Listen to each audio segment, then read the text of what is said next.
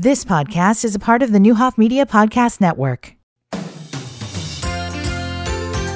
Good afternoon, everyone. I'm Steve Brandy on WDAN News. This newscast brought to you by Wright Seating and Air. Call Frank at 217-442-4027. He always answers the phone. Vermilion County board members are closely watching legislation moving through the Illinois General Assembly. One bill particularly involves the site selection process for wind and solar projects. Vermilion County Board Chairman Larry Bond stated after Tuesday night's meeting that the county had passed an ordinance earlier regarding wind turbines. About a year ago at this time, we had passed a resolution, an ordinance to change some of our setbacks. We put a little more teeth into them and took them from 2.1 to, I think, 3 times the height of the tower. And now the legislature has passed, at least through the Senate at this hour, to take it back down to 2.1 where we were to begin with. So I think it's ultimately, I'm going to assume at this point, someday it'll be just like we operate the permitting of hog farms, and that's the county will be obligated to hold a public hearing, but the county really will take no action. Another wind farm has been eyeing an area of southern Vermilion County, but has not filed any formal paperwork with the county to proceed. Also at their meeting Tuesday evening, Vermilion County board members approved changes in the Vermilion County Food Sanitation Ordinance. Farmers market permits for selling eggs, cheese, and frozen meat will now cost $50, and vendors who sell eggs only will pay $10 for their permit. The permits had been $125. The county board also heard from Finance Committee Chairman Steve Miller that the county's new fiscal year is off to a good start. Miller said 41 days into the new fiscal year, he is happy to report there have been no unexpected decreases in revenue or increases in expenditures.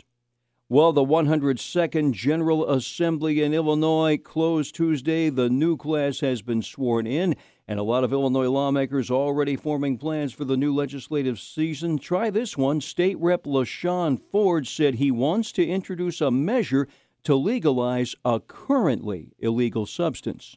Deal with people that have depression and mental health issues, and that will be to entertain and start the conversation on legalizing mushrooms in Illinois. Meanwhile, State Rep. Rita Mayfield said she hopes to bring Illinoisans some tax relief in 2023. There is an appetite on both sides of the aisle for some type of tax reform. So I know there's a lot of things that are being floated, and I'm hoping that in this upcoming General Assembly that we will be able to address some of the tax issues. Democrats maintain their supermajority in both the Illinois House and Senate. Now let's take a look at something else going on, a measure that provides protections for those seeking reproductive health care in Illinois and their providers. That's passed in both chambers in Springfield. House Bill 4664 would protect people seeking abortions, assisted reproduction, and gender reassignment procedures in Illinois. The bill also requires insurance coverage to include medications prescribed for abortions and requires health insurance to provide coverage for all associated procedures. State Senator Jill Tracy argued against the measure during the final day of the lame duck session, claiming the state already has a shortage of health care workers.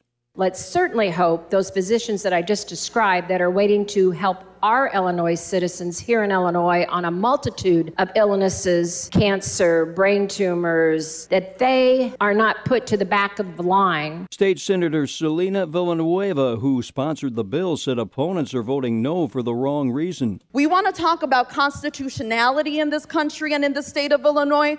Let's talk about it. We want to talk about morality. Let's talk about it. But don't use me and what I represent as a scapegoat for your morality. The measure passed both chambers Tuesday at the end of the lame duck session, now waits to be sent to Governor Pritzker for his approval.